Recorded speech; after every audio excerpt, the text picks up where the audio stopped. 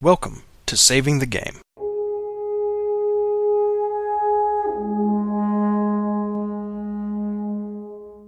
This is episode 39, Christians on the Convention Scene, recorded Thursday, March 20th of 2014, with your hosts, Grant, Peter, Brandon, and Derek.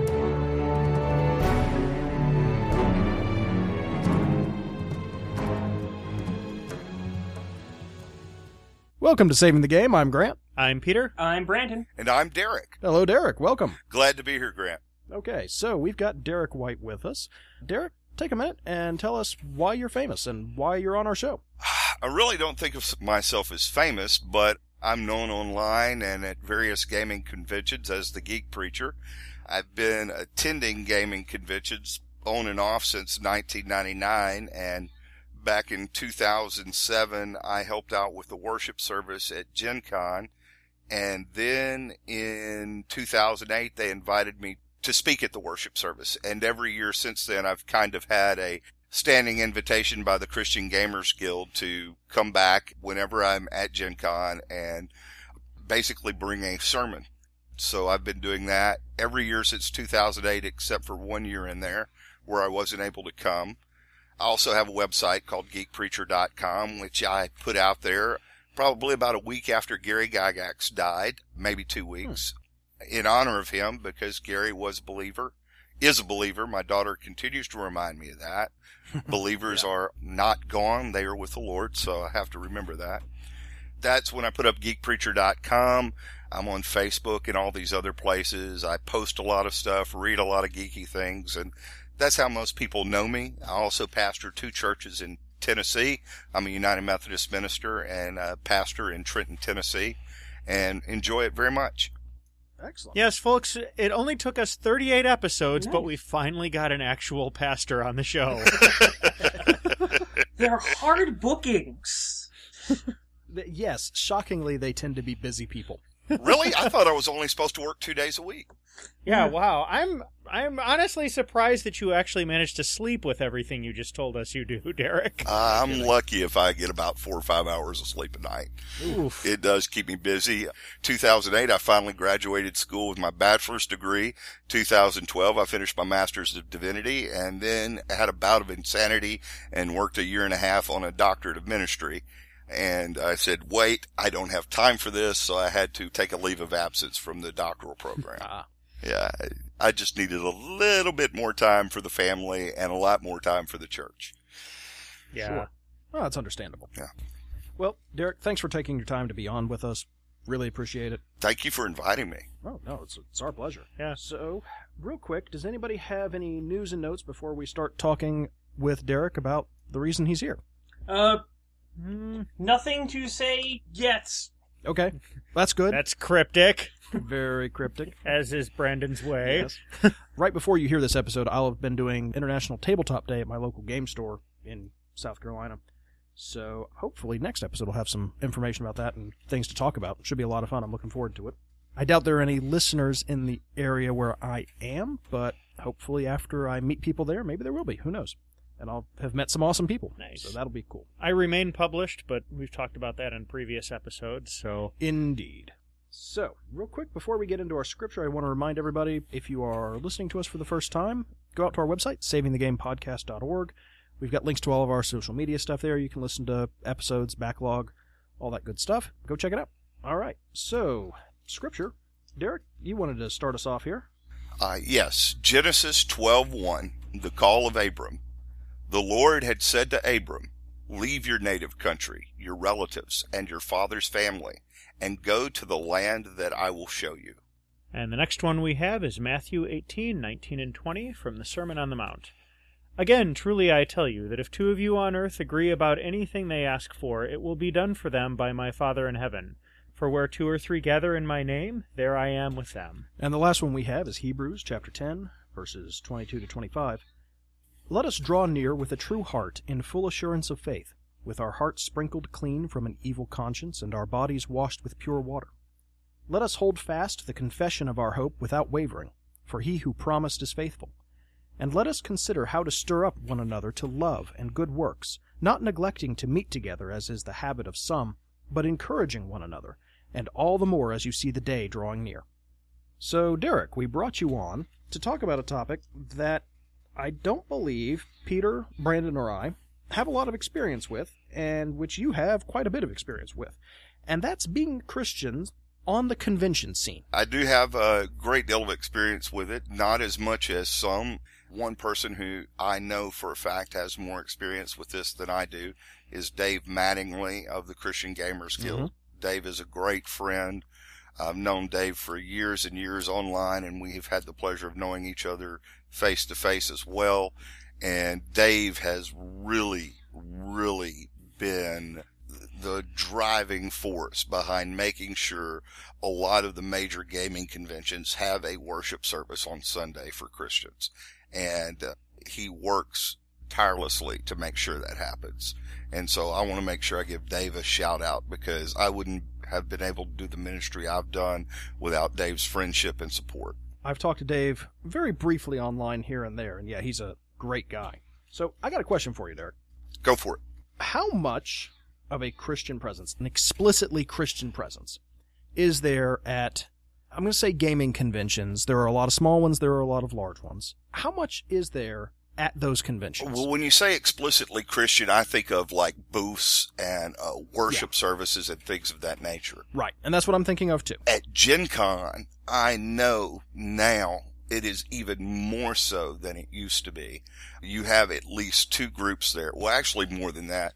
Last year was the first year we were able to have a booth as the Christian Gamers Guild, but we did not just do it ourselves as the Christian Gamers Guild. We work hand in hand with Fans for Christ. I feel myself a part of both organizations. But Game Church started, I believe, the year before. Last year was 2013. So I believe it was 2012 that Game Church was there the first time. It may have been 2011. But Game Church was putting out booths there. You've probably seen their posters. They say Jesus for the win. They give out a Gospel of John. They give out T-shirts. They've given out candles. All kinds of great swag. Costs have went up. They've had to charge minimal for it just to recoup some of their costs. Mm-hmm. But Game Church has been there explicitly at Gen Con for a number of years. Christian Gamers Guild has been doing worship services for over a decade at Gen Con. They have let people know about it. So I would say there's a good presence at Gen Con. The feedback at Gen Con has been wonderful. I understand we've had a presence at Origins. There has been good feedback at Origins. Fans for Christ have a good presence at Dragon Con. They're there every year. Makes sense. A few years back, I went to New Orleans Comic Con. I was doing research for my doctorate, I promise. I went to New Orleans Comic Con, and I'm just walking around looking at it. I mean, it was just one huge dealer hall. It was great. And I walked up and I saw the Fans for Christ booth, and I was like, hey, I know you guys. And they were like, hey, yeah. And we just talked. So there is more and more, as time goes on, there is more and more an explicit Christian presence. And what I love about it is it's not the, bashing people over the head. It's just like any part of fandom. At New Orleans Comic Con, I saw booths for, local college gaming groups, local community gaming groups.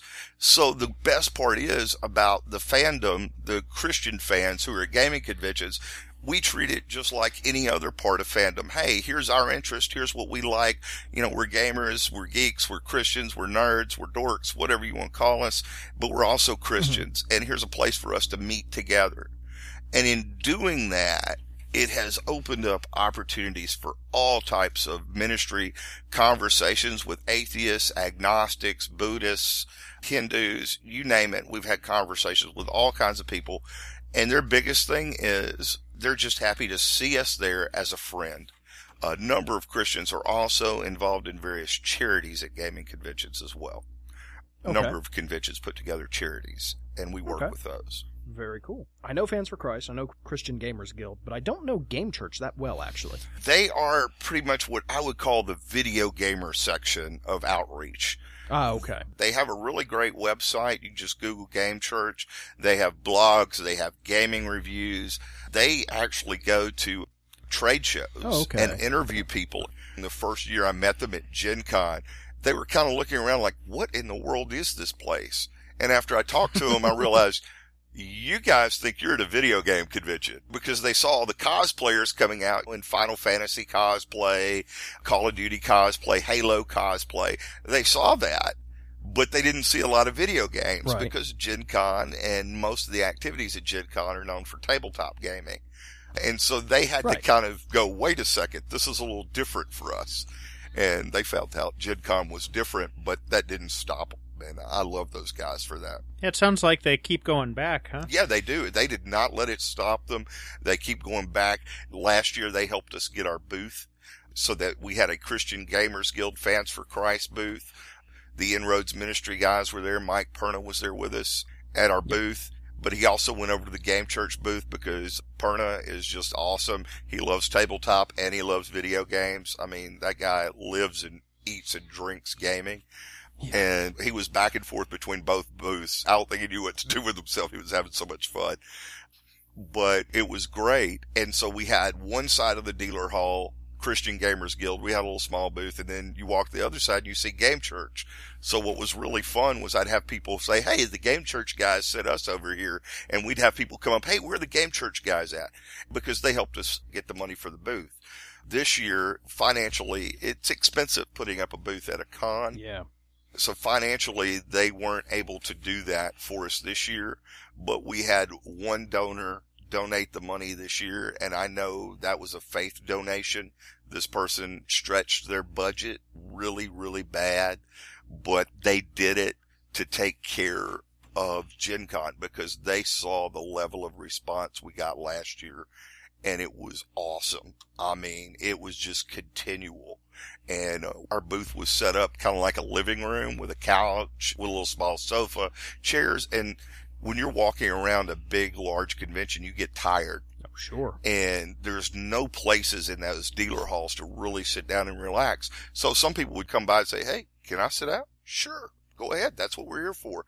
And that would lead to conversation. Sometimes it led to about 5 to 10 minutes of awkward silence. But most of the time it led to really great conversations. We had a good time. You know, I had some people stop by because they knew me. I had some people stop by, didn't have any idea in the world who I was, but were just glad that there were Christians there. So it's amazing the number of people of faith you will find at these conventions. Cool. I went to Dragon Con 2006, 2007, something like that. But at that time, I don't think I was paying much attention to really anything Christian that would have been there at that point. Yeah. I was not... if you'd asked me, I'd probably have said I was a Christian, but wasn't paying it much attention, if you get my point. Right. So I missed anything that was there then. But I can tell you, these big cons, they need places like that. Yeah. Yeah. Well, very cool. So you've mentioned Fans for Christ, Christian Gamers Guild, Game Church, Inroads Ministries. Do you know of any others that are out there? I cannot think of any specific groups. I know there are a number of Christians on the scene. I've seen some church game groups, individual local churches have 3 or 4 people from a church gaming group at some of the smaller cons I've been to. Okay, that's cool. Generally, it's 1 or 2 people coming up to me and they say, hey, yeah, we're kind of the geeks at our church and we game together. So when I say game group from a church, I mean the geeks who have found each other in their church through the secret handshake. And, secret handshake? Darn it. Yeah, man, you didn't know? You didn't know? Yeah, I didn't know about the secret handshake either. I'll tell you what mine was at church. That was being introduced to the whole congregation when I joined church I switched to recently, and putting RPGs and podcasting in my list of interests that the confused sponsor was reading off. Got a couple of people come up to me and go, yeah, so you should join our gaming group. It hasn't happened yet because one of them has couple of kids and one of them's just getting married, so they're a little busy. But one guy said, oh yeah, well, we've been gaming since basic D&D. That is cool. Awesome. I got someone who can actually teach me older games. Yeah. I remember the first time I told my district superintendent I was going to a gaming convention. She thought I meant gambling. So I have to watch when I say, I'm going to a gaming convention. Oh, poker? Blackjack? Well, no, tabletop gaming. No, Russian roulette. Yeah. Right. Nobody prays like a Russian roulette conference attendee. Yeah, apparently. Well, cool. No, I'm glad to know that there are these organizations out there. I was familiar with some of them, but obviously not all. And I will, just for our listeners, put all of the links to these groups' pages in the show notes. So check out those show notes on our website if you want to find any of those in particular.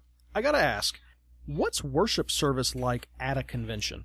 Because I can imagine what it's like at Dragon Con. Lots of costumes. Yeah. Dragon Con, I've seen some of their videos. I've never been to Dragon Con, but I would characterize Dragon Con's worship service as probably more charismatic, contemporary, and it's pretty cool. I've seen some of their videos. It's really nice. The worship service at Gen Con tries to be as ecumenical as possible. We've had Tom Vassell lead our worship and singing. If you're familiar with Tom, he does the Dice Tower podcast video where he talks about a lot of tabletop gaming. He's a minister, and he's... Yeah, the next time you talk to him, tell him we want more Dice Steeple episodes. Those were really good. Yeah. And they only did 3. Yeah, no, Sorry, that's all right. continue. Could you pass messages to us, like, to all of our people that we can't contact you yet? I mean, it's not like we want to use you or anything. Well, the funny thing is I only know Tom in passing. I've never really sat down and talked to Tom. It's that's more okay. like You're like preachers. You've got an in. We're all good with that. I'm joking, by the way, of course. Hey, I'm a Methodist preacher. He's a Baptist preacher. You got to watch that. And never the twain shall meet. Yeah. No. I still have good Baptist preacher friends. They didn't disown me when I became Methodist, so I'm okay. Well, there you go. So at the worship service, what you generally see is we have music, we have scripture reading, we have a message, and we have communion, which is really good. We let people know the communion is open. The good thing is, as a United Methodist minister, we have open communion in our churches. Our communion is open to everybody of whatever denomination, background, whether they're a part of a church or not. If they want to receive communion, we turn no one away from the table. And so I'm fortunate in my tradition, I'm able to share that with the people. And I also let people know, if in your tradition you don't take communion, if this is not a part of what you do, that's okay too. Nobody's worried about that. Dave Mattingly always brings the communion. We use the little small portable communion cups. You pull off the top, there's a wafer. Pull off the other part, there's the juice. Huh. I've never seen I those. didn't know such a thing existed. Yeah, they do. A lot of ministers use them for home communion. Dave also has done some prison ministry, and you use those in prisons because, of course, you can't bring glass into prison and things of that nature. All right, that makes sense. So it's really nice for people, and it's really portable. It doesn't spoil. They have a good long shelf life. Yeah, of course. So that helps out. We have a really great response. I mean, when you think about, we generally have close to 300 people in a worship service. That's a lot. Yeah. Now, when you think there's usually 40,000 gamers, that doesn't sound like a lot, but even if 10% came, we wouldn't have the room for it. Every year we've tried to find bigger and bigger rooms. They've given us great space outside the dealer hall, and one year we were overflowing. We had people standing in the hallways. Last year they gave us a good room where we had nice size. We had a lot of people as well, but it was a little further away from the main hall. So it's a little bit easier to miss when you're kind of out of the way.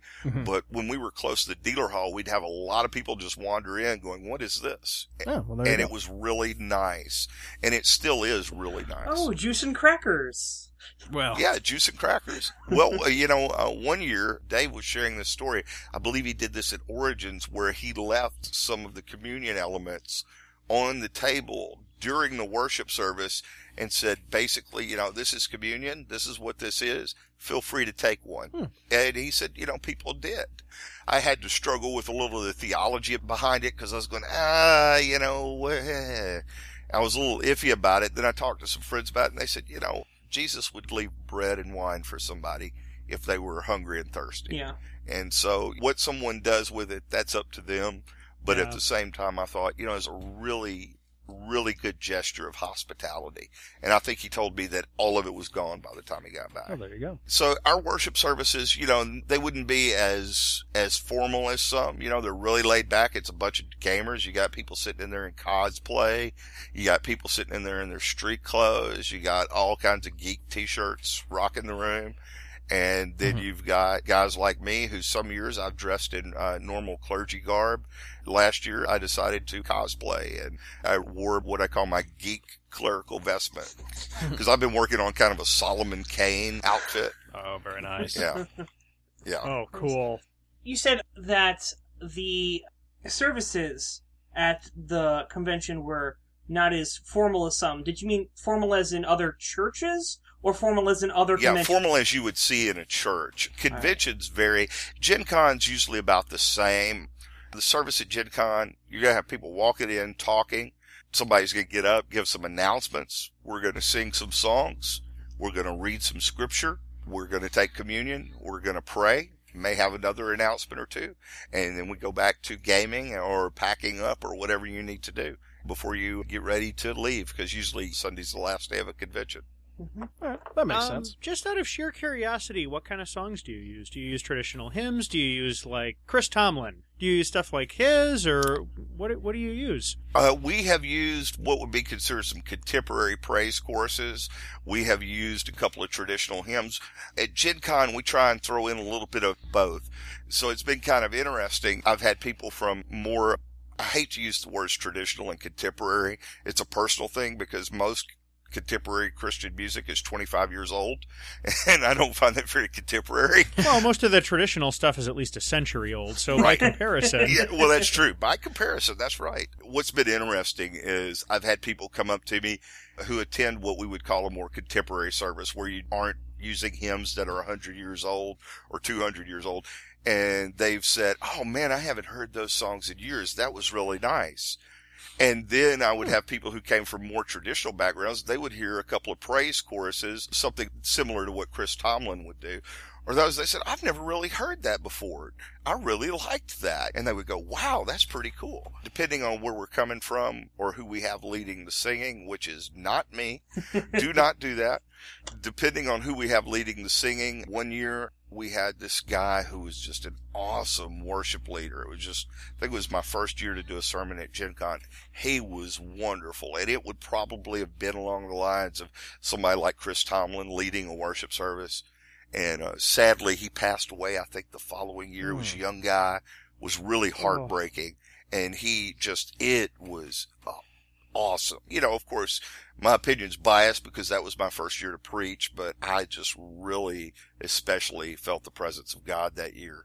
And so Dave a lot of times will pick out the hymns, and when he does, what I've liked is he's tried to put a little bit of both there so that people from both backgrounds feel comfortable and find something they can recognize.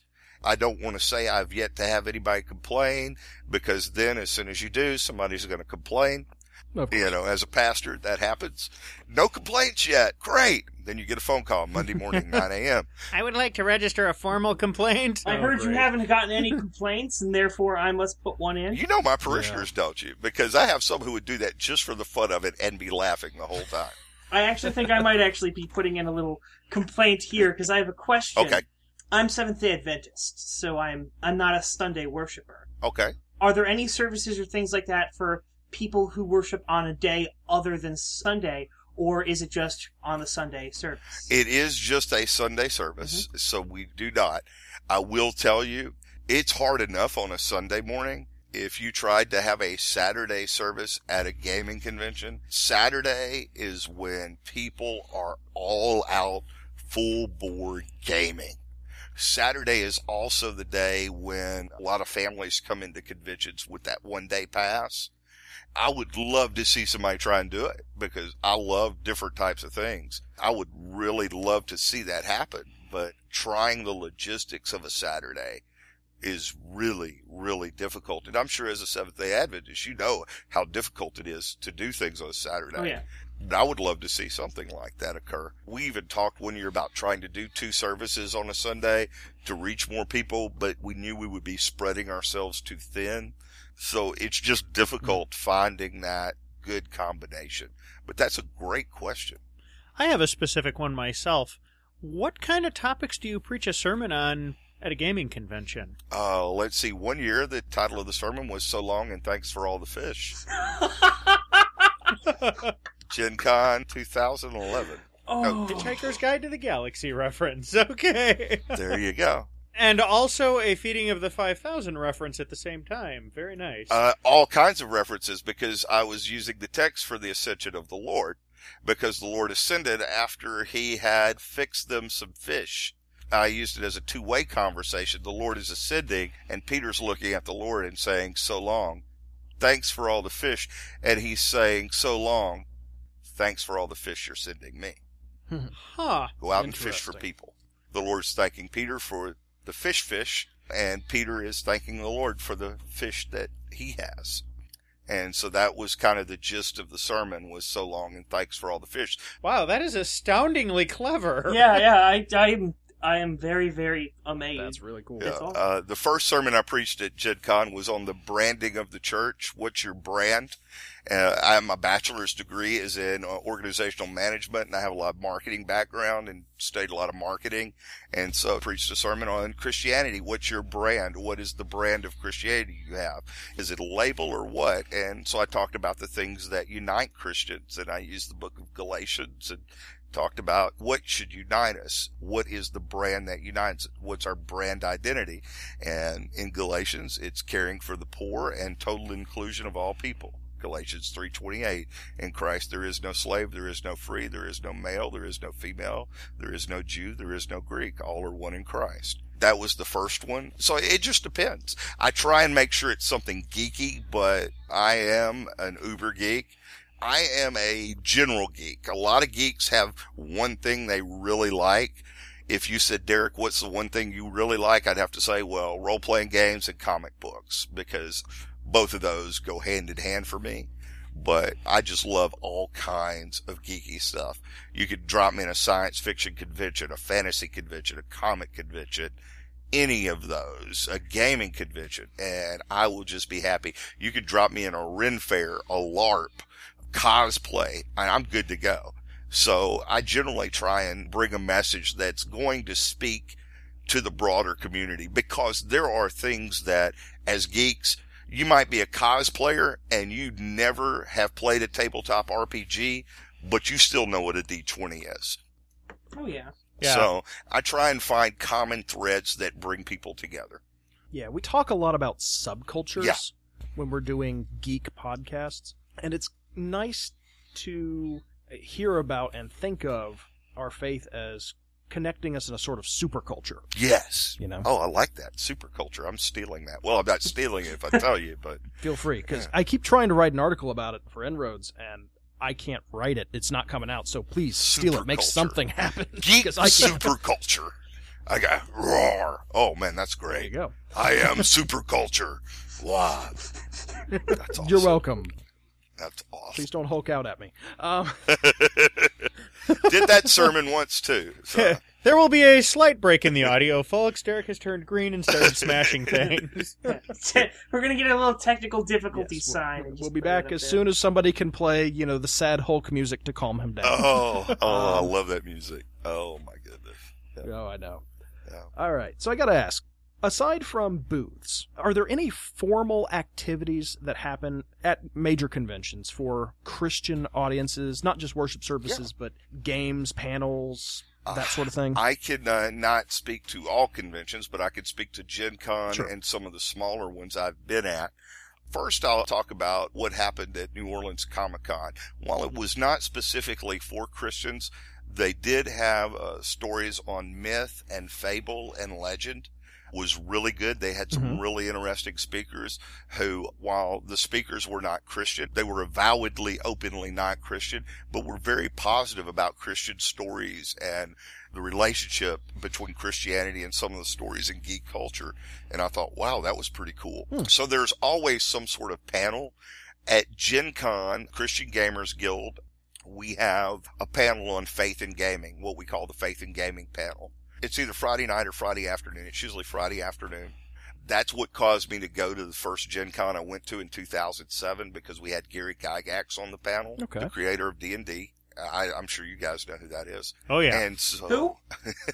Yeah, wise guy. Who is that guy? Who is that guy? No clue. But he was on the panel. We had Michael Stackpole on the panel, who's done all kinds of work in the gaming industry, and a number of other people.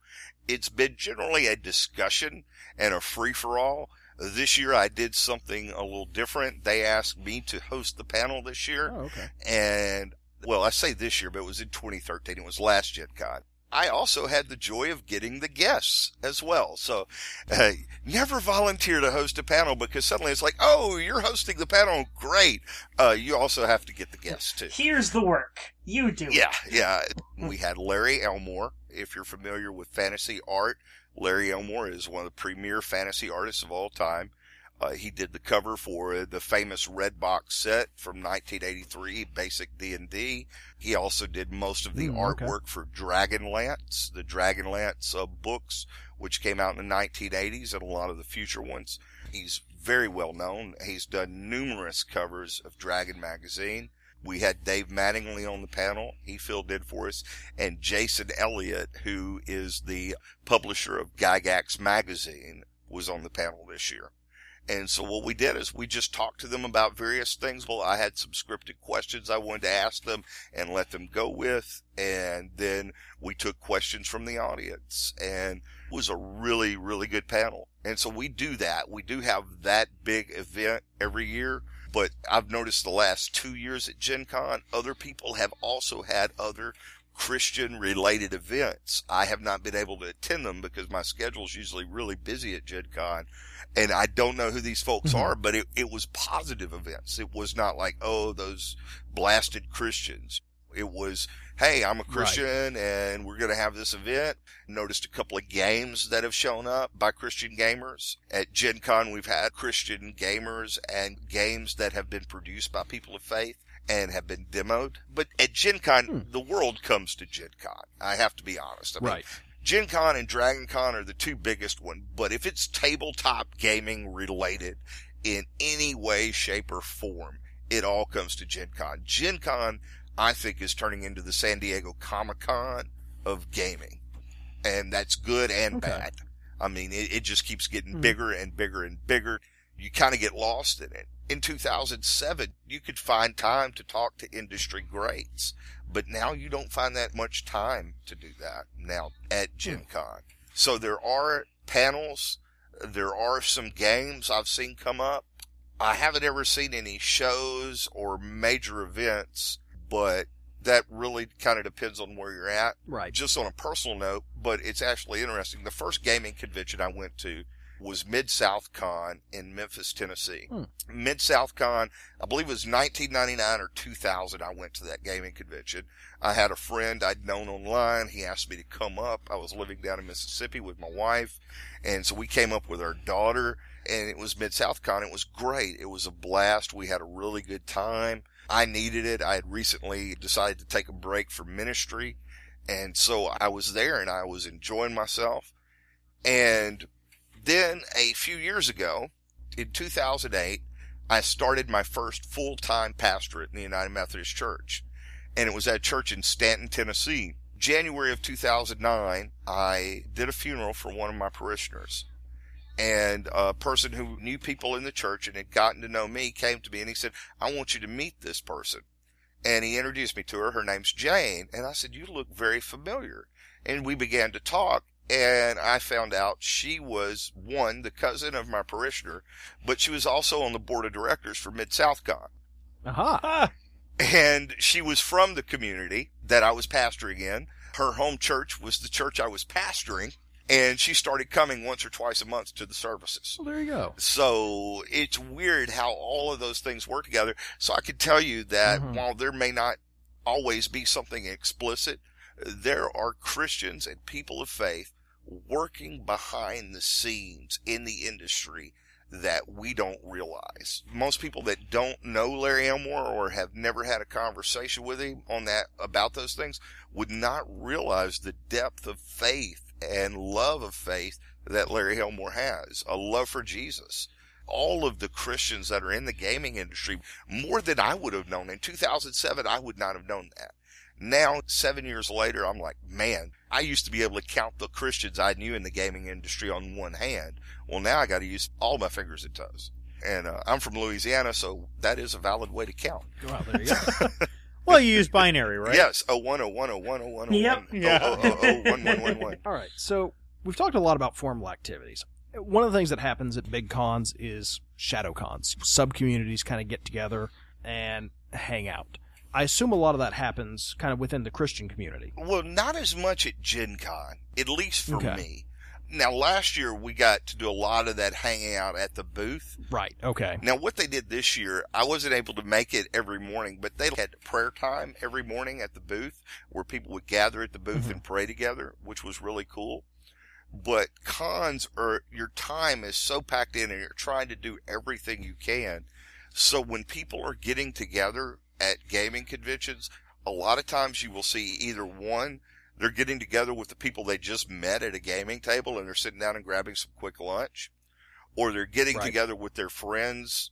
And that's probably the most that they've been talking to over the internet, and that's their one time a year to meet up. Okay, that makes sense. I have a number of friends that come to the convention and they say, Derek, I wish I could come to the worship service on Sunday morning, but that's when me and my friends have breakfast every year. These people I only get to see once a year. And of course my answer is great. Good for you. I'm glad you're spending time with your friends. I mean, that's fear of the con for most of us, It's the Yeah. only time we get to see anybody that, we've met through the Fear of the Boot forums. So. Except for, I think the three of us have never actually met at Fear. No, none of us have ever actually been in the same room with any of the others, which Yeah. is just unbelievably sad, but there It's you poor go. planning, really. Wow. I take full responsibility. Wow. That's absolutely crazy and cool, but that's the nature of the internet. I will say I Yeah. first met Dave Mattingly online in 1996 or 97 via the Christian Gamers Guild back when we still used email forums, that fun stuff. And Oh, yeah. it wasn't until 2007 that I met Dave face to face. So, and then Dave came through Memphis one year doing some soccer stuff with his son and let me know he was going to be in Memphis. And I ran over to Memphis, even though it was an hour away, so I could see Dave. That's the key that's going to happen. That's the shadow cons that are going to occur. The people that you've been wanting to see for a year, sometimes those people are other Christians, sometimes they're not. For me, my shadow cons are everybody I get to meet. I have people track me down because they know me as the Geek Preacher and they want to talk to me. And so I love taking the time to do it. I don't care who you are. I have a friend who goes with me, and it's funny. I'm not a long-winded preacher. I may preach 20 to 25 minutes at the longest. You will not ever see me or hear me preach over half an hour. If I do, there will be commercial breaks every 15 minutes. But just for attention span purposes. But my friend says when I get into conversations at a con, that's when we go into Derek time. And I have missed gaming events that I was going to play in and all kinds of things just because wonderful times of conversation come up. I've had people I don't know just track me down and say, hey man, here's what's going on in my life and my family. Could you pray for me? Or, it's awesome. It really, really is. And sometimes, it's like downloading a quick data stream. I had one guy come up to me and ask me a Jesus question one year. And I was like, oh my God, this is normally a 2 to 3 hour conversation. As a pastor, that would be a 6-week Bible study. How could I do this? And so I just did a data dump on him. I was just like, okay, dude, you want the answer? He's like, yes, please. And I'm like, bam, here it is. And he sat there like most geeks would. He absorbed it, took the data, processed it, and said, thanks, man. I've been needing that answer for at least 5 years. I appreciate it. Wow. Now I got to get to my game. Shook my hand and walked off. Geeks are wonderful. That's awesome. Yeah, because he understood when I said, hey, man, are you ready for a data download? He's like, oh, yeah, man, go for it. I was like, oh, gosh, you couldn't do that in most churches. Okay, congregation, you ready for a data download? It's like, oh. They all look at you like, what? What? It gets kind of crazy sometimes. It really does. So, yeah, the shadow cons, not as much. I have a feeling at Dragon Con there is a lot of that because I've heard about meetups and things that the Fans for Christ folks do and some of the meals they have together. They have a really vibrant community. I just envy how close and how tight they are. I've just never really been able to be at any of their events, because most of their events are at Dragon Con, or when I found out about them, I found them at a con and I didn't realize they were going to be there. So now if I go to a new con or a different con, I check with them on their Facebook page. Hey, is anybody going to be at this con? Please let me know. Cool. All right. So I got 2 more questions for you, and one of them's really big. How can we kind of bring our own Christian presence to any convention? And I'm not sure I'm saying this correctly, but do you kind of get what I'm driving at here? I think I do. I would ask you the question back, how do you bring your Christian presence to your job? Well, oftentimes I don't, because it's a very professional workplace, and we tend to talk about the job, and in fact annoys me when people don't talk about the job there. And that's the same way it very often is at gaming conventions. It's very much the same way. I'm here as a geek. I'm a person of faith, and I'm a geek. But one, I don't want to annoy the other geeks thinking that I'm busting them upside the head. As a pastor, what I would say is, how do you bring the Christian presence there? Is you're the hands and the feet of Jesus. You're making friends. You're being kind to people. Be a good sport. Lose well. That's a tough one, man, because, I'm as close to being a pacifist as you can get without being an actual pacifist. I call myself a nonviolent person because I do believe in responding to some things done toward my family. But, I'm a pretty easygoing guy. But when I get to gaming and I keep losing again and again and again, I get mad. I used to get really mad. And then I started trying to live into the Jesus life, and I said, wait a second. And people say, well, yeah, you gamers need to do that. But go watch preachers play golf. Go watch Christians play golf. Watch them play baseball, football, anything. They lose, they get mad. And so I would say the best way to bring a good Christian presence is, one, be a gracious winner, and be an even more gracious loser. So that's one way to do that, is to bring Christ with you. And no matter where you go in your hobby or in your life, Jesus is there with you. And he's there to help you. And when you are the jerk that you will be, because you will be, we all are, he still forgives you. And learn to apologize. Those things they taught you in Sunday school, if you went to Sunday school. Those basic principles of courtesy. Okay. Yeah, that makes sense.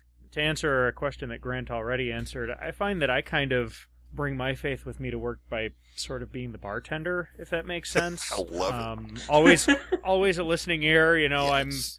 I try and make myself a safe person. I would not call that the bartender. I would call that more the therapist. The reason why I call it the bartender is because I tend to be very laid back about it, and I'm swiping the terminology that coworkers have used to describe it back to me. Okay, all right. My parents ran a nightclub in the 70s, so I would say bartender is a great term, because I've known a lot of bartenders in my life, and they get some of the craziest conversation, but that's where people pour out their souls a lot of time, is at the bar. I have no doubt about that. It's just, when I hear bartender, I think, you're getting everyone drinks? Brandon, as you know, the bartender thing breaks down real fast with me because I'm a total non-drinker. He's just giving them the living water. That's it. He's just giving them the living water. I'd be the guy at the bar, so, My palate doesn't distinguish between alcohol and gasoline. I'm not trying to be all righteous about this. I can't. Hey, no, that's fine. I'm like, oh, industrial solvents in a glass. You enjoy that. Stand over here away from the fumes. No judgment from me. I have the exact same taste. Oh, this is not good. Ugh. Yeah, you folks enjoy your paint thinner. I'll be over here. Well, the way that I've usually brought my faith to work, I usually have to have a conversation with the place that I work that says, so, I probably won't be able to work on Saturdays, but I'll be completely, totally free to do the Sunday shift. And that's something that I have to hold on to, is that we believe that Saturday is the day of rest and you don't work on that day. So. Right. I can't imagine how difficult that is for you. When I got back into ministry and was also working a full-time job, it was tough getting Sundays off, and a lot of time I had to work Sunday afternoons after preaching 3 services. But having worked in retail and in other settings, I can't imagine how hard that has to be for someone who's a Seventh-day Adventist. And so you get a tremendous amount of respect from me, brother, for that. That is a tough thing. I was blessed with the longest job that I held. Actually had someone who was raised Seventh-day Adventist also, who was a boss, who completely understood. Oh, yeah. And I think her family had something to do with the writing of Guide, which made me all excited because I loved Guide. I don't know if you know what Guide is. It's a small little booklet that gets handed out at Seventh-day Adventist churches for little kids. And I have a collection of them. I'm getting into story time mode in my head right now. One of the times at work, someone basically was complaining. He's like, why does Brandon get all the Saturdays off? And the boss was like, because he works every Sunday. If you want to work every Sunday, I'll give you Saturday off. There you go. Well, here's my question for you, Brandon. Now, I'm familiar with the Seventh-day Adventist Church, but are you allowed to game on Saturday, though, right? That would be... see, I don't know... This is not something that I actually personally have talked to a pastor about, because I actually was raised in a family that believes that D&D is of the devil. Oh, wow. Yeah. I started off, as I've said in past episodes, believing that playing Dungeons & Dragons was going to drag my soul. I was going to be casting spells and doing very evil things, and... So you were the Dark Dungeons guy? Oh, yeah, I was. I was afraid. I thought all of that was real. And then I met a Mormon guy who offered to DM a game with me, and after a little while we started talking, and I went in, and I had fun. I had so much fun I tried DMing, which probably says something about me. and I can tell you the game was not good. But the thing is that got me interested in it, but the one thing I knew is that I couldn't tell my parents, because now my mom knows that I game and all that stuff.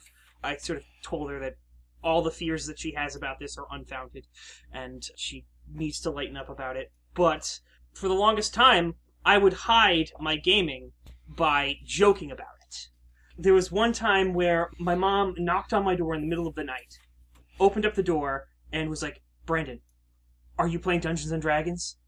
And my heart dropped, because all I thought was that she found all the books I had bought. Oh, wow. And instead, she pulled out this dice pouch that had Dungeons & Dragons written on it. Not any dice, just a dice pouch. And I was like, oh no, that's something I picked up in the parking lot at my job, because I was a cart boy at the time. And she's like, okay, so personally, I believe that playing of Dungeons & Dragons falls under fellowship with friends and people like that, and it's a time of togetherness. It's not about making money, and it's a very cooperative game, and all sorts of things like that. So I personally feel that it is something that I can do on a day of worship. I think that's awesome, man. If you can have Sunday as a day of rest. And I actually do a lot of gaming when I have had the chance. My gaming buddy just moved pretty far away. My idea is, in our culture, you definitely need a day of rest. Mm-hmm. And to me, part of rest is being able to sit down with your friends and sling some dice. That's part of being able to rest, is playing games with your buddies. Don't think you're going to find any pushback from that idea in the people here or our audience. But I think that's awesome, man. Dude, that's a cool story, Brandon. Thank you for sharing that, man. No problem. I love sharing stories. like I mentioned. Yeah. Really? And you like DMing. You should... Wow, what a coincidence. Yeah, That's so odd.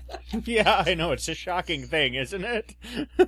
Yeah, he's our resident storytelling theorist and stuff. He's got some cool expertise there. Derek, I got one last question for you. Go ahead. Have you been to a Christian convention of any sort? Conventions for ministers and churches as well. And been to those and been able to say, I do kind of geek outreach. I do some of this other nerd stuff, as it were, and talked about that. I mean, is there kind of the other side of the coin? Yes, I have talked about it. Sadly, the first place I went to talk about it was at a conference in Memphis, and they set me up with a panel to talk about it, and no one showed up. That was embarrassing, especially since most of the people there were on the margins of the church. And so that was very embarrassing that I went to do this panel, and my friend came up to me and said, I'm sorry, we put you up against one of the top keynote speakers, and so sorry about that. Well, I take that back. One person did show up, and he said, hey, man, I'm just here because I love you, man. And so he and I just went outside and chatted for a little while. We had nobody show up. That was at a Christian conference. I don't know if you guys are familiar with Phyllis Tickle, but she is a writer and author. She's very involved in what is sometimes referred to as the emergent church. And I have friends that are very close to her. Phyllis is also based out of Memphis. And they had a conference for her one year in Memphis. It was actually last January. And they needed some tech people to help out. So I got me and some of my crew, what I call my Geek Preacher crew, friends. And we went to just help set up, lay out Ethernet cable, get TVs and videos set up, make sure everybody was good to go. Okay. And so we did that, and we got to talk to a lot of people behind the scenes. A lot of people by that time, because this was just last year, they knew who I was, so we would talk and chat. I will say there have been times I've gotten pushback. I've gotten more pushback from Christians than I've gotten from geeks and other gamers. I wish I could say I was surprised, but okay. I've tried to share this with a couple friends, well, some of my gaming friends haven't been the most receptive to it because they're afraid of the Christian elements. I have not approached any of my Christian friends because they absolutely know what their response would be, which is saddening. I do want to give that a caveat. Where I'm serving at right now, I'm serving Trenton First United Methodist Church in Olive Branch. The churches I'm serving right now are so very supportive. I think our bishop, Bill McAlilly, and his cabinet made a really good match for me and the churches I'm serving, because we've got a lot of wonderful geeky people in this community. And I have gotten so much support for the ministry that I'm doing by Geek Preacher website. And to be honest, I say this a lot, and I don't think some people really get what I'm trying to get at here. But one of the things that I have found for me personally is that geeks like the idea that I am a real pastor, not just somebody who downloaded some certificate offline. Right. The geeks I've met, it lends a level of authenticity for them, but at the same time, it also supports my church, and it really makes my church happy that they have a pastor who is out here doing outreach to different people. And so my church has had the pleasure and the honor of seeing geeks come in, my geeky friends come in, and worship with them. And they have made them feel so welcome.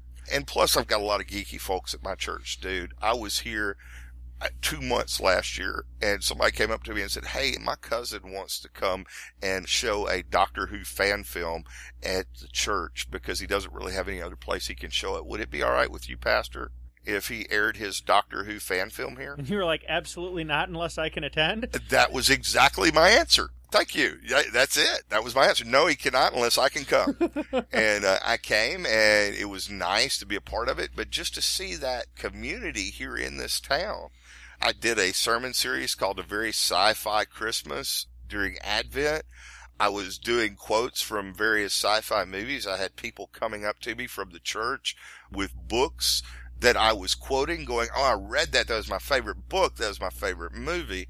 And that's not often you get that kind of connection. Mm-hmm. I've had that in some of the places I've served, and it's been really wonderful.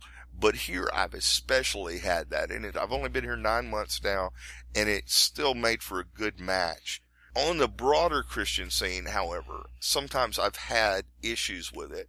I've tried to talk to other Christians about reaching out. I've had a few people write articles about it. They've asked me to speak at some places. I haven't been able to take a lot of engagements because I do pastor full time, and I go to at least 2 conventions a year. One is vacation for me, and the other is Gen Con, where I'm just openly ministering. Right. So there has been that call to speak at other places, but sometimes there's a pushback. There really is, which to me is really funny, because I thought about this the other night. We had a guy come speak to our United Methodist Men's Group, and he came to talk about a biker outreach they do, where they minister to bikers. They're just there, they're friends to them, and they love them.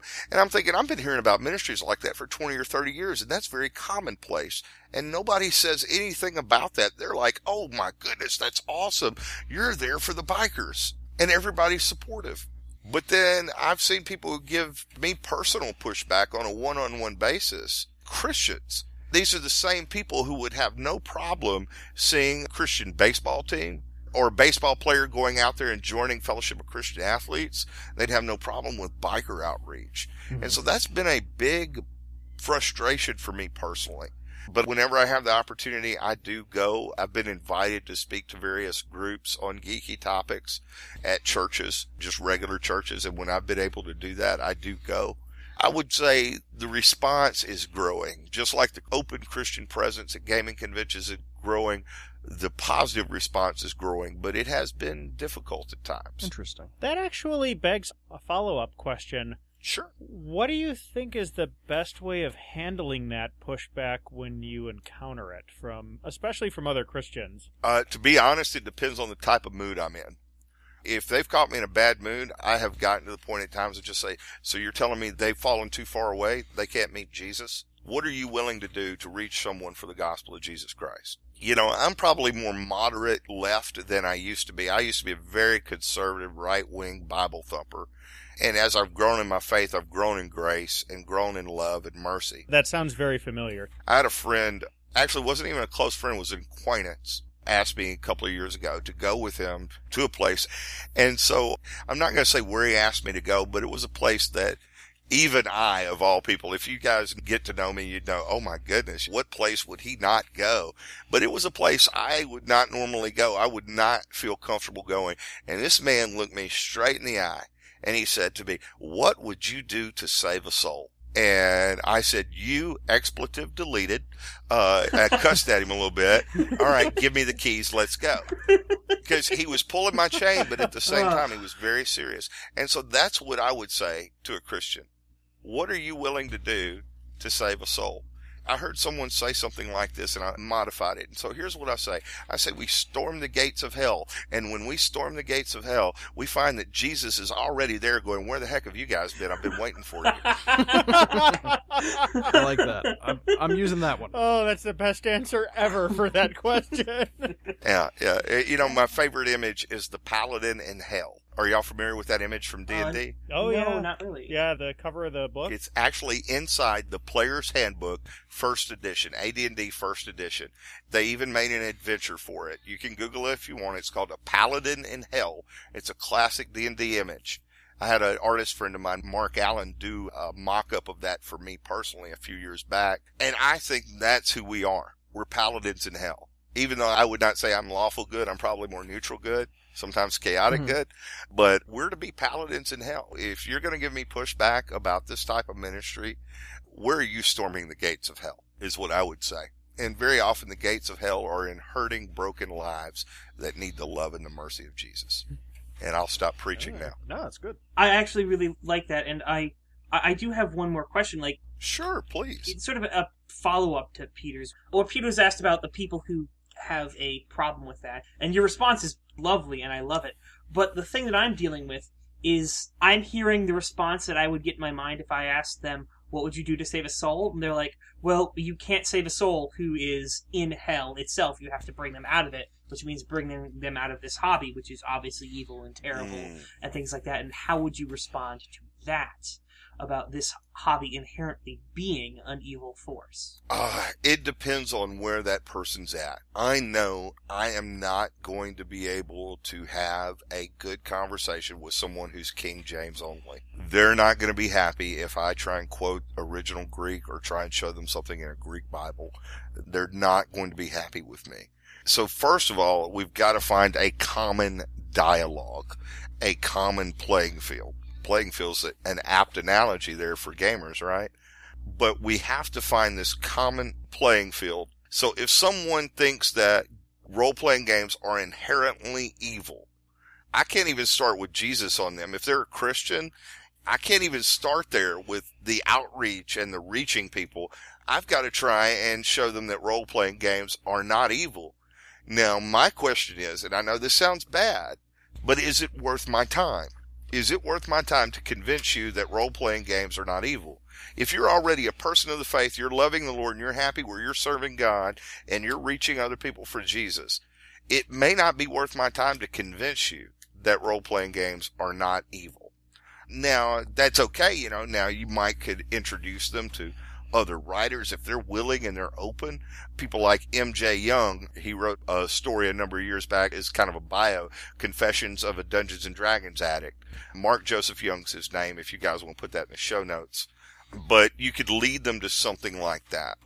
And let them begin to read and look into it and research it. But it all really depends on where someone's at. Does that kind of answer your question? Yeah, it does. Choosing your battles is kind of important. Yeah. Choose your battles. It kind of does. I totally agree with the choosing your battles. I know I'm putting you really on the spot. Oh, no, that's okay. Like any good preacher, I can give you an analogy from my own life. Here's what happened with me personally with gaming and evil. I'm going to get really personal here. I've shared parts of this story. I'm going to try and condense it as quick as I can. When I was a kid, I discovered Dungeons and Dragons. Loved it. I did not grow up in a church going home. We did not go to church very regular at all. We were occasional Baptists. Occasionally when we went to church, it was a Baptist church. I started gaming and playing and loved Dungeons and Dragons. I came home one day. All my books were scattered all over my room, and I didn't know what the heck had happened. I said, Mom, what's going on? She said, don't worry about it. Just straighten them up. I was looking through your books. And I found out that a neighbor had given my mother a piece of paper that had all the evil that was in Dungeons and Dragons and where you could find all the satanic stuff. Thankfully, it had the wrong printing or something because all the page numbers were off. And my mom never saw the naked girls and deities and demigods or any of that stuff. So I didn't get killed over that because my mom would have beat me if she'd have seen some of the artwork in deities and demigods. But she just went to the page numbers they said go to. But at the same time, I do respect my mother for at least not freaking out and throwing everything away. She did look through the books and she didn't have a problem with it. And so I give my mom a lot of respect for that. Now, here's what happened. I came to faith in my 20s, came to faith very conservative Baptist tradition. I was not fundamentalist, but I was already headed down the road of being a fundamentalist. I went to revival, listened to this guy say that Dungeons and Dragons was evil. I shut my brain down. I listened to him. He was a preacher. He had to be right? I'm a new Christian, so it must be evil, and I must have been wrong. I was a devil worshiper, didn't even know it. I went, I burnt all my books, all my first edition Dungeons and Dragons books, all my basic D&D books. I set it all on fire. I also burnt all my porn. That was a good thing. Well, Yeah. I burnt all of that. I burnt anything evil. I also burnt all my fantasy books. I burnt J.R.R. Tolkien, okay? Because I didn't know Tolkien was a Christian. So I burnt everything. Because all I needed was the Bible, right? Shut your brain off. All you need is the Bible. Well, I was going along. I felt the call into ministry. I struggled. I fought the call into ministry. I went into ministry. And then I said, I don't know what the heck I'm doing. I went into ministry with the Assemblies of God. So it was a little bit less fundamentalist. I was moving a little bit more away from fundamentalism. I was King James only at the time. And I said, well, let me go to this Bible college. I was married. I went to Bible college. Christian University, actually. And I began to study and I began to learn. And I tell people, my brain grew 3 sizes one day. My take on the Grinch story. I began to learn biblical exegesis. I began to learn church history. I began to learn the history of the King James Bible. I began to learn that, and I realized Christianity is so much more broader and open than I thought it was. It's such a much more glorious, beautiful thing. It wasn't just this one little tiny bubble of us four and no more. And so as my brain began to open back up and I began to turn my geek factor up again, I began to study more. I began to read more. And I said, wow, this is kind of cool. And so I began to move away from things. And then I had a professor said, you are going to read this book called The Last Battle by this guy named Clive Staples Lewis. Was from my English class at a Christian university, and you're going to do a report on it. And I'm thinking, why are we doing C.S. Lewis? My wife grew up in the church. She grew up in a very strong Christian home. And I remember coming back to our married student apartment. I said, Jennifer, did you know C.S. Lewis was a Christian? And she said, yes, I knew that. Well, why the heck didn't you ever tell me? And she said, I thought you knew. She's like, they called him the prophet of the 20th century. And so at the age of 24, I suddenly began to devour C.S. Lewis. And in devouring C.S. Lewis, I began to weep because I found out J.R.R. Tolkien was a Christian. And I began to read Tolkien again. And that was my path to perdition, brother, because that's what opened up the door to letting my geek flag fly again, was coming in this journey. And so that's what I would share with people. I just can only share my story and say, this is how I came through this. Now, here's the funny part. My mom had come to faith while I was a youth pastor. Before I went to Bible college, she had returned to her faith while I was a youth pastor at an Assemblies of God church. It was the greatest experience of my life to be there and to hear the pastor say, come down front and pray with your mom and Derek. And after she returned to faith, when I started going to gaming conventions and started speaking at gaming conventions, I started doing that right about a year or two before my mom died. But I'd started gaming a long time before my mom passed away. And my mom, I was telling her about it, and she said, but Derek, isn't that evil demonic stuff? And I'm thinking, my goodness, she's forgotten what happened all those years ago. So I had to lead my mom through that again. And so I guess the key is realizing that everyone is at a different place in their spiritual journey. And I've had to learn that over the years, that everyone is at different places. I have to choose the battlefield. Right. Sometimes I could share my story. Sometimes I know that they're going to be so closed off to what I have to say that it is not going to do any good to talk to them about it. I just need to divert the conversation to something else. There are places I don't need to be. A geek like me should not pastor a church that has no sense of humor. Yeah. I should not be at a place that doesn't like D&D, or not send me to a Methodist church where there are people there that think playing role-playing games or Dungeons and Dragons is of the devil. That's just, you're starting me off on the wrong foot. Now, does that mean I'm not going to be in relationship with those folks? No, I just don't need to be in a leadership position over them because they're at a different place in their spiritual journey than I am. And while they might not accept where I'm at, I have to accept where they are because I've been there. Does that help more? Oh yeah, that helps a whole heck of a lot. Thank you for putting up with my no, I want an answer. No, Brandon, it's a great question, and you do not be surprised in what I'm about to say. This is the most common question I get from Christian gamers. I have the same conversation at gaming conventions all around the country. I have gotten phone calls from associate pastors in churches. They've sent me a message. They said, Derek, I'm an associate pastor at such and such. I know who you are. I know what you do. I need to talk to you about this because I need to talk to my senior pastor. He's up here preaching against the stuff I enjoy. And so I've had to have this conversation more times. And generally I found the best way is I just could share my story and hopefully that'll resonate with you. And sadly, one young man, I remember, I told him he was attending a church and everybody in that church was just coming down on him. They were telling him he was evil. He was going to hell. And I told him, I said, you need to find a place that's safe. Do you want me to help you find a good church place that's safe for you and a good church family? And he said, well, Derek, actually, you've just confirmed what I knew in my heart. There is another church of the same denomination 5 miles down the road that's totally embraces who and where I'm at. And he said, I've been going there on Sunday evenings. So I didn't even have to tell it. He just needed someone to say, it's okay. Go someplace where you're more comfortable. And to say that's all right. Okay. Sometimes that's all people need. Well, Derek, I can't think of a better place to end this conversation. Yeah. Thank you. I can't think of a better place to end this conversation either because of where we're at. Yeah. Exactly. Well, thank you for your time, Derek. This has been an awesome conversation. Yeah, thank you so much. It's been great having you here. Thank you guys for having me. This has been a blast. I have enjoyed it, even with the technical difficulties, which didn't last a whole lot. Though I do think someone will have to do some editing of some of my audio. Yeah, thankfully I've handed that off to Brandon so that I can sleep at night. Who has professional training in it. Yes, exactly. So it'll get done, and you will be amazed, because Brandon's really good at this. Yeah, he's astoundingly good at it, actually. Yeah, no kidding. It'll make it sound like, none of us ever coughed or sneezed or, paused to think or anything. We sound like professional talk show hosts by the time he's done. Yeah, good. All right, well, Derek, thank you again for being on the show. Really appreciate it. Thank you guys for having me. This has been a blast. It's our pleasure. Yeah. Really our honor. I want to remind everybody you can go out to geekpreacher.com. It's Derek's website. Everything you need to know more about him and a number of really good articles. And follow him on Twitter, too, because Derek posts a lot of really cool links to a lot of different articles. He's at Geek Preacher on Twitter.